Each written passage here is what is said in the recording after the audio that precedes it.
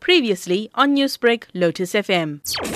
You struggle for the upliftment of the community. You know, the bread and butter issues of rental and rates, lights and water, sporting facilities, the disparity between the so-called Indian parent and the white parent and the colored parent those days in terms of the social grant.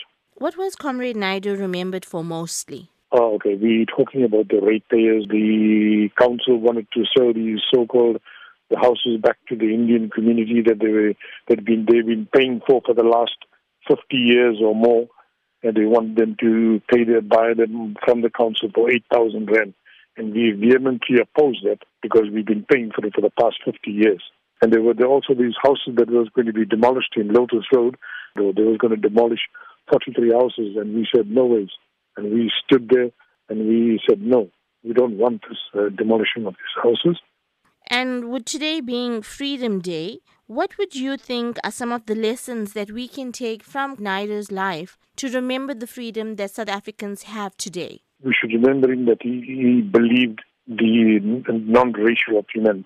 We all should be equal. That we should all enjoy the benefit of our beautiful country, not an elite few, and not looting the state coffers. He would have been very, very upset and very angered. And knowing him with the little dynamite he was, he would definitely speak out against it.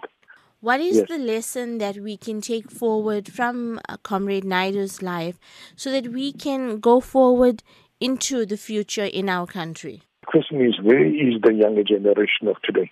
Where are the civic bodies? Why are they getting involved in the legacy that has been left behind by the likes of Comrade RD Naidu? We need the younger generation go through all this history and get involved with the community of the local areas where they live in, and from there move forward. Newsbreak, Lotus FM, powered by SABC News.